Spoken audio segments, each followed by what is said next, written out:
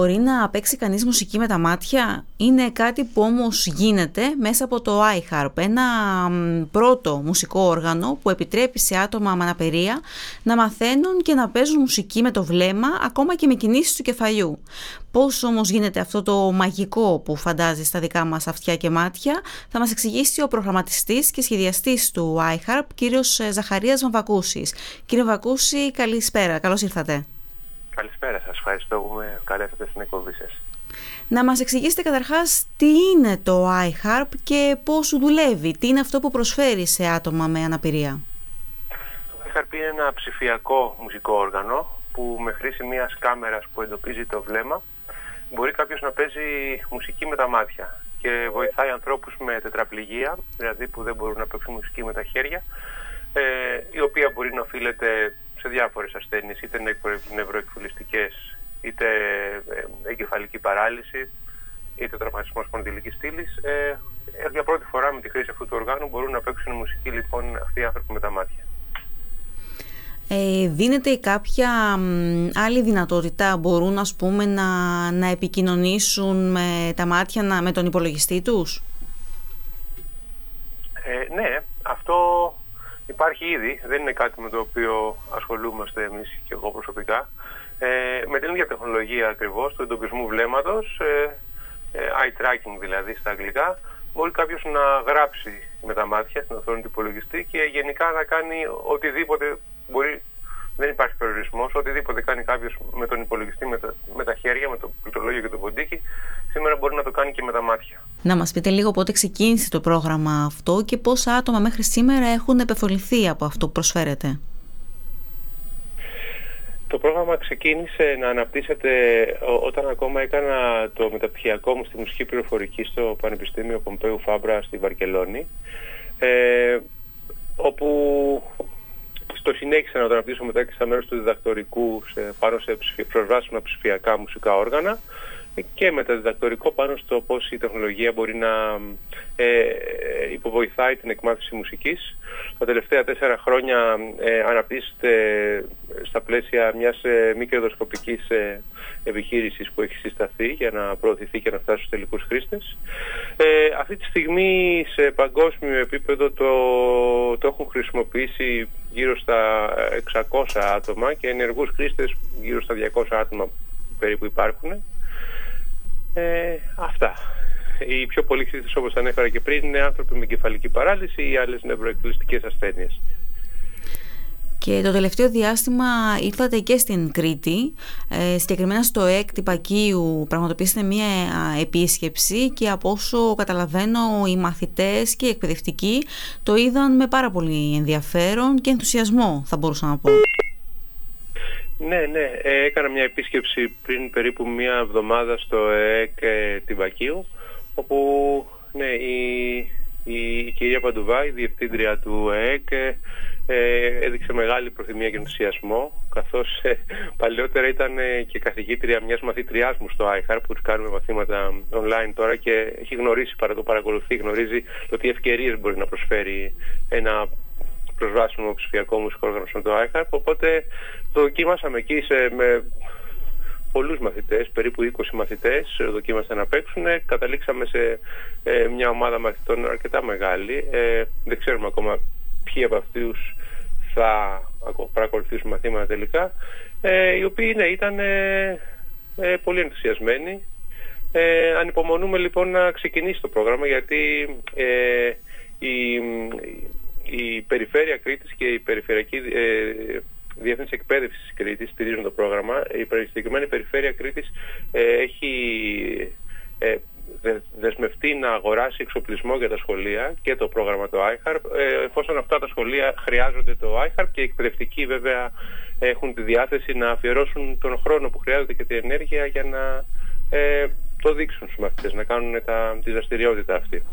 Οπότε κάνω εγώ επισκέψεις στα σχολεία προκειμένου να διαπιστωθεί σε κάθε σχολείο ποιοι μαθητές μπορούν να παίξουν μουσική με τα μάτια, γιατί για να το καταφέρει αυτό κάποιος πρέπει να περάσει από μια διαδικασία calibration, βαθμονόμησης, όπου πρέπει να συγκεντρωθεί στην οθόνη του υπολογιστή και να κοιτάζει συγκεκριμένα σημεία για ένα διάστημα.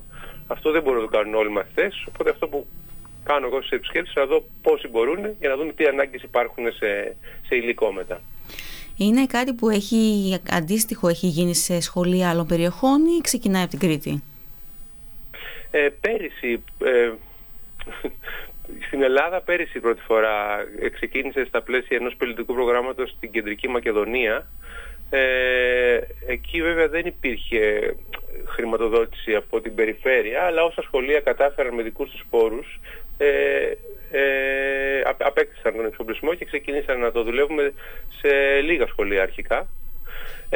Στην Ισπανία, όπου βρισκόμουν στη Βαρκελόνη για 10 χρόνια και έκανα όλη την ερευνητική αυτή δραστηριότητα, το είχα πάλι εφαρμόσει σε κάμια δεκαριά σχολεία εκεί στην περιοχή, και αυτή τη στιγμή τρέχει σε ιδιωτικά πολλά σχολεία στην Ασία Αμερική, Καναδά, στο εξωτερικό γενικά, Αυστραλία, όχι σε πολλά, αλλά σε ορισμένα σχολεία που οι εκπαιδευτικοί το έχουν ανακαλύψει και πάει αρκετά καλά, και τώρα έχει ξεκινήσει να τρέχει και σε ένα πιλωτικό πρόγραμμα στη Σουηδία. Είμαστε στα πρώτα βήματα. Γενικά σας είπα, πριν από 3 χρόνια έγινε η σύσταση της μη κερδοσκοπικής επιχείρησης, οπότε νομίζω ότι αναπτύσσεται με ένα καλό ρυθμό. Θέλω να μου πείτε λίγο πώς αντιδράει ένας άνθρωπος που έχει συγκεκριμένα κινητικά προβλήματα και έρχεται σε εσάς ή πηγαίνετε εσείς σε εκείνον και ανακαλύπτει ότι μπορεί να παίξει μουσική, που κάποιοι μπορεί και να μπορούσαν και λόγω κάποιου ατυχήματος έχασαν αυτή την ευκαιρία. Τα συναισθήματα που βλέπετε, έτσι, πώς αντιδράει ο κόσμος? Ναι. Οι πιο δυνατές στιγμές που εγώ περνάω μέσα από αυτό το ταξίδι της δημιουργίας αυτού του λογισμικού είναι η πρώτη επαφή που μπορεί να έχει κάποιος. Κάποιος είτε μουσικός που είχε να παίξει για χρόνια μουσική. Έχω πολλά παραδείγματα να σας αναφέρω με πολύ συγκινητικές στιγμές. Για παράδειγμα, είχα επισκεφτεί στην Κύπρο τον Στέλιο τον Πισί, ο οποίος είναι ένας εξαιρετικός μουσικός και συνθέτης που για πολλά χρόνια, δεκαετίες, περίπου λιγότερο από 30 χρόνια είναι καθυλωμένος στο κρεβάτι λόγω του ότι υπάρχει απομυϊκή δυστροφία από τα 12 χρόνια του νομίζω, όπου έπαιζε πιάνο και πρώτη φορά έπαιξε μουσική με το iHarp. Προφανώς νιώσαμε μια χαρά και συγκίνηση, παίξαμε μαζί και από τότε το χρησιμοποιεί. Μάλιστα πρόσφατα έγινε και ένα μεγάλο ντοκιμαντέρ στο ΡΙΚ, όποιος ενδιαφέρεται μπορεί να το ψάξει. Ένας άλλος μουσικός, ο Άλπερ Καγιάς στη Σμύρνη, παρόμοια περίπτωση. Και βέβαια όλοι οι μαθητές που επισκέφτονται σε σχολεία και πρώτη φορά δοκιμάζουν ότι μπορούν να κάνουν κάτι με τα μάτια, νιώθουν μεγάλη χαρά, και αυτό είναι που μου δίνει και εμένα όθηση για να συνεχίσω να ασχολούμαι με αυτό, βλέποντας ότι πραγματικά προσφέρει κάτι, προσφέρει χαρά και προσφέρει και ανάπτυξη δεξιοτήτων, και ναι, ανάπτυξη δεξιοτήτων, ένταξη στην κοινωνία, και ακόμα και εργασιακή ένταξη σε κάποιες περιπτώσεις. Τώρα ο πρώτος μαθητής στη Βαρκελόνη, ο Τζοέλ, δίνει εισαγωγικές σε λίγο καιρό για να περάσει στο Μουσικό Πανεπιστήμιο με όργανο το iHarp, τη ματοάρπα, και έχει αποφασίσει να γίνει μουσικός. Θέλει να ασχοληθεί και με ηλεκτρονική μουσική, οπότε βλέποντας ότι δίνονται και πρακτικές διεξόδοι ώστε άνθρωποι με αναπηρίες να έχουν και έναν τρόπο να συνεισφέρουν στην κοινωνία τελικά με την εργασία τους, είναι πολύ σημαντικό. Και αποτελεί και ένα εργαλείο για μουσικοθεραπευτές, από ό,τι αναφέρετε και εσείς στην ιστοσελίδα σας. Ναι, πολύ σωστά. Είναι πολύ σύνηθες, ιδιαίτερα περίπου το 80% των ανθρώπων με τετραπληγία. Τετραπληγία είναι η κατάσταση στην οποία κάποιος δεν έχει έλεγχο στις κινήσεις ούτε των χεριών ούτε των ποδιών. Οι περισσότερες περιπτώσεις λοιπόν οφείλονται στην κεφαλική παράλυση γενετής. Η εκτίμηση είναι γύρω στο 80% των ανθρώπων.